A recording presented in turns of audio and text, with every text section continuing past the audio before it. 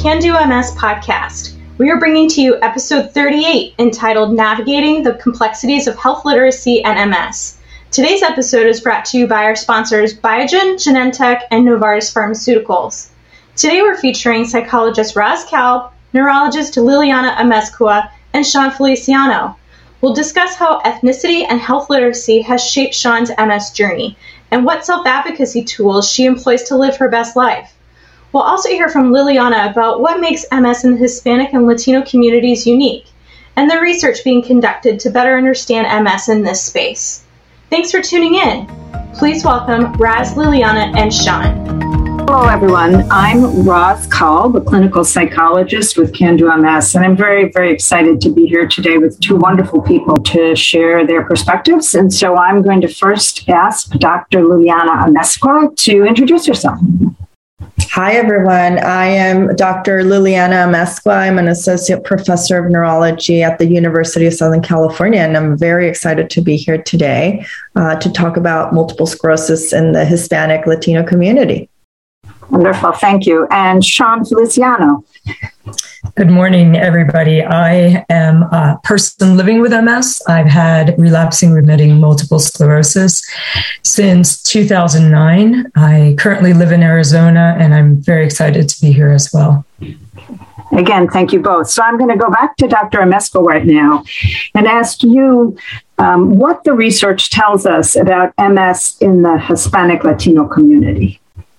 Well, thank you very much for asking that. And, I do want to first say that what we know about this population is probably less than 1% of what we know of multiple sclerosis. Nevertheless, there are very interesting, findings or information that we're learning, not just about this population and community, but about multiple sclerosis itself. So one of the things that we understand historically is that this population is usually at a lower risk of getting multiple sclerosis. This comes from, data from all over Latin America, where it shows that overall the prevalence, meaning how many people are affected with multiple sclerosis, is considered low.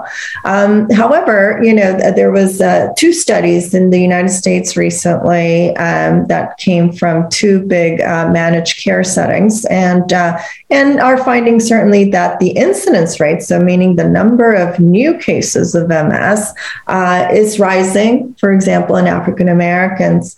But the Latino community or population still continues to be at a 50% lower risk of getting MS. Nevertheless, when you look at those rates and you compare them to what has been published in Latin America, they're much higher. And so that's sort of telling us is like, well, we have Latino Hispanics here in the U.S. that soon will become part of the majority. And we're seeing a lot more cases, not yet as many as what we see in whites and African Americans, but the rates are climbing. And so we're likely to see more MS in this community. One of our earlier studies, and this came because we wanted to better understand how does disease affect them when nothing has been published. And so we wanted to compare them to whites of European background, which is classically, the common population affected with MS.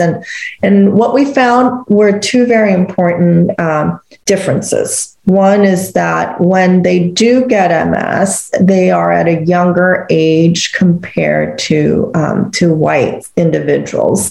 And this lower age of onset appears to be also driven by place of birth. So those that are born in the United States are actually even younger when they do get MS. So those, certainly are speaking to likely environmental factors and genetics, because we know genetics are important in MS, that are driving sort of the age of onset. So yes, the Latino community may not get as much MS as other populations, but when they do, they're younger. And so that's certainly something to consider as we're looking at disease progression. And when they get, if they do get ambulatory problems, they're likely to be at a younger age.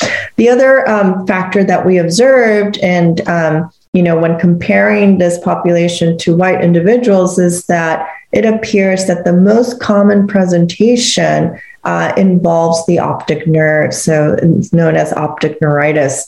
And so this is very different to, for example, African Americans are more likely to present with spinal cord syndromes, and white individuals more likely to present with sensory problems. So again, just, this happens to be their most common presentation.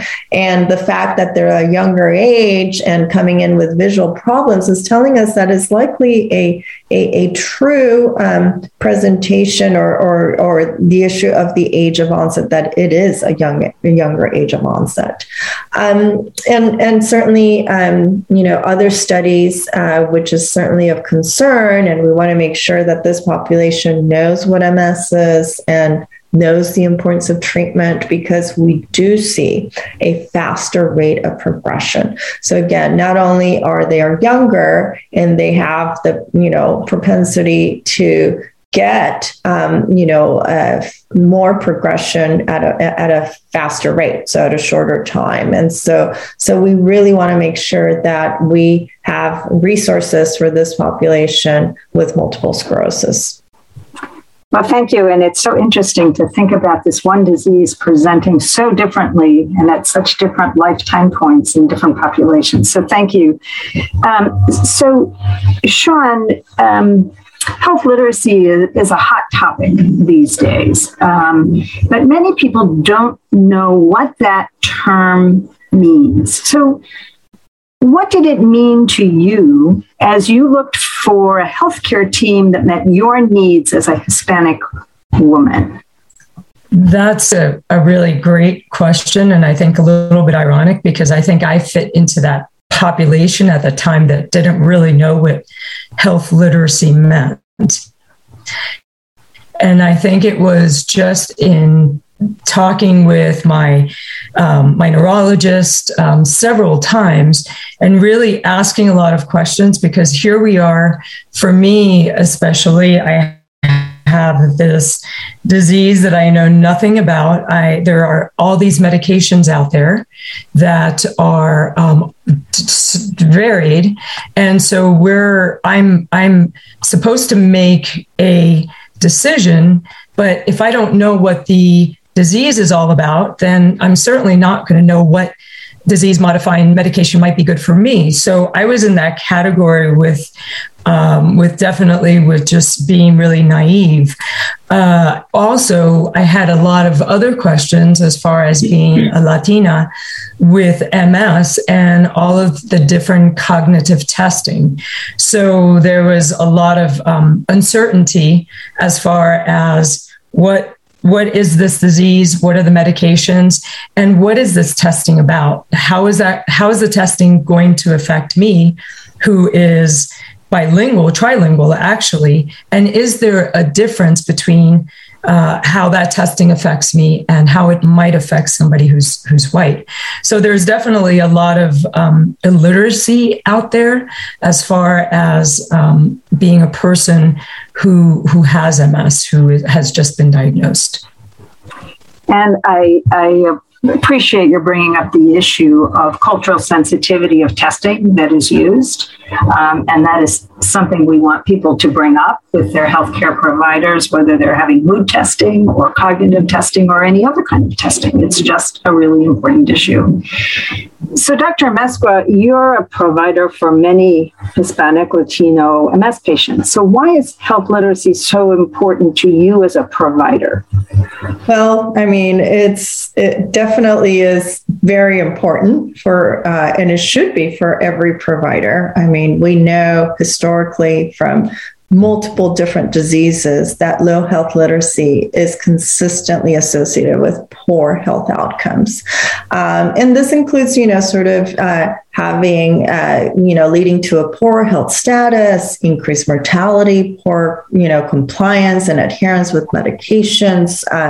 Also has been associated with, sort of increased utilization of services, for example, more visits to the ER. And we know, what is MS? MS is a complex disease, right? Not even, regular physicians have trouble, defining it. So it does require a higher understanding of medicine because, again, diagnosis is complex, our medications are complex, and they don't necessarily going to make you feel better. And so those are, definitely, issues that we need to tackle to provide better, sort of better health literacy. So, in order to achieve it, of course, that patient needs to be able to read, write, comprehend, have access to really, sort of effective, material, resources, either on the web, written, or, for example, a podcast like this. And they also have to have some, develop what is their interaction like, what it should be, right, with their healthcare professionals. And if you don't have that, then the potential of, of having lower literacy, health literacy, and having poor outcome is higher. So it's tremendously important for me, and certainly what we try to do is with every patient, but certainly with the Latino community, it's important to be culturally sensitive because, one is this is a disease that, like we said, probably less resources for this population. For some, it's important to have it in Spanish, or have it as bilingual because the patient itself may be more inclined to read it in English, but their family members want to have it in Spanish. And certainly certain cultural practices for this population is that the family may be very involved in those decision making. So you add a little complexity there where the health literacy needs to be present for the patient, but probably also for those that are surrounding them and making those decisions. In many cases, I find sometimes, the patient went ahead and did exactly what that family member told them to. And certainly if there was, poor health literacy, then you see the effects of that. So, Dr. Amezcua, let's just get really specific since we're talking about health literacy. What is your message, your flashing light to your patients about the COVID vaccine? One, it's safe. So if you have not gotten vaccinated, please get vaccinated. Two, if you are on immunosuppressed medications to treat your multiple sclerosis, you should be getting your booster. And so these are really important. The benefits outweigh the risk. So please get vaccinated. Thank you for that. So as a psychologist, I focus a lot on how people manage invisible symptoms, which are so common in MS, like pain, fatigue, mood and cognitive challenges. So I'm going to get to Sean in a minute and ask her how she has talked about these symptoms with others. But I'm curious, Dr. Amezcua, how you raise these conversations with your patients. Do you approach the mood and cognitive symptoms and pain differently with your Hispanic Latino patients than you do with other patients, or is it the same? It's a very interesting, concept. One is, we definitely know, and this is, I guess the most common sort of invisible symptom is pain, right? And there's a lot of studies sort of, talking about the relationship of pain and ethnicity. And that's because, these, experiences or how you experience it, as I understand it, is based on, right, those experiences. There's some historical connotations, learning, how we learn, how we, respond to it. And so it has a strong cultural background to it. And so it is going to influence, how we go about it, how we perceive it, and our emotions. And so certainly, when we're talking about, and this has been certainly now having, been around this population for many, many years, is that, it's really important to listen and try to connect some of the different words they're trying to use to express a symptom. So for example, I learned about how they describe, sort of a fatigue, so in Spanish, or just the way that there is, fatigue is almost being described as depression. But then sometimes depression is being described as being tired. It's like, oh, the fatigue they're describing, or the body aches all over, is actually depression. So, Sean, invisible symptoms like pain or fatigue or mood and cognitive issues. Have you had challenges communicating with your healthcare team or your loved ones about any of those invisible symptoms? I think I've had more challenges, not so much with my healthcare provider, but probably family-wise. I think this is something that resonates within others with MS and in the MS community. And it has something to do with our past lives. So what we did in our past lives. And so others, it kind of reminds me of the stages of grief, because part of it is denial.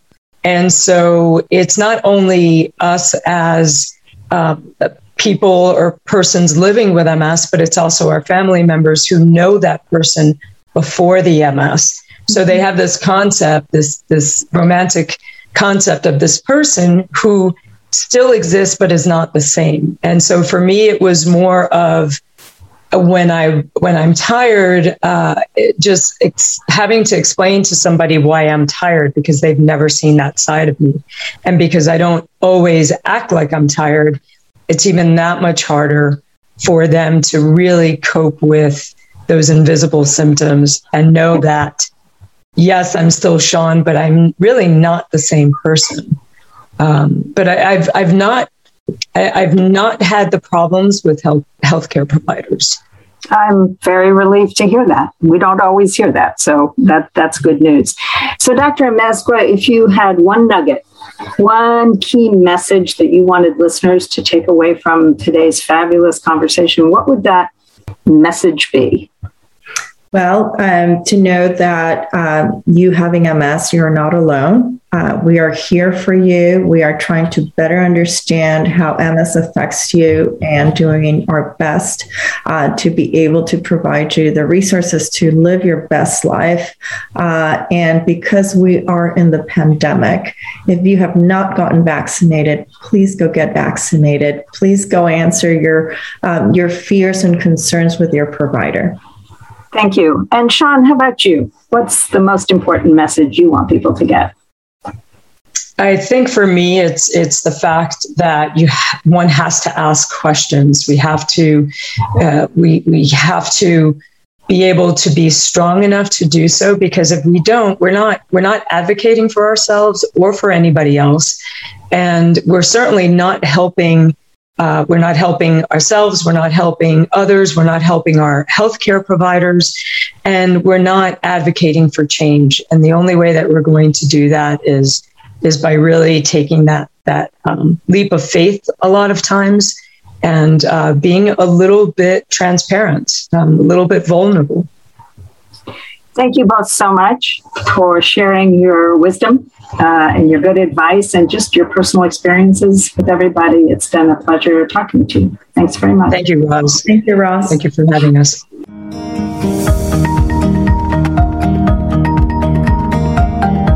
Wow, thank you so much, Roz, Liliana, and Sean, for sharing your perspectives with us. And to our sponsors, Biogen, Genentech, and Novartis Pharmaceuticals. Ethnicity and health literacy can be difficult conversations to start, so we really appreciate your openness. Big thanks to Roz for facilitating such a thoughtful discussion. Finally, our biggest thank you goes out to our listeners for tuning into another episode of the Can Do MS podcast. If you enjoyed today's episode and you'd like to help support the podcast, please share it with others, post about it on social media, or leave a rating and review. You can also follow us on Instagram at Can Do Multiple Sclerosis. Thank you so much, and we'll see you again soon.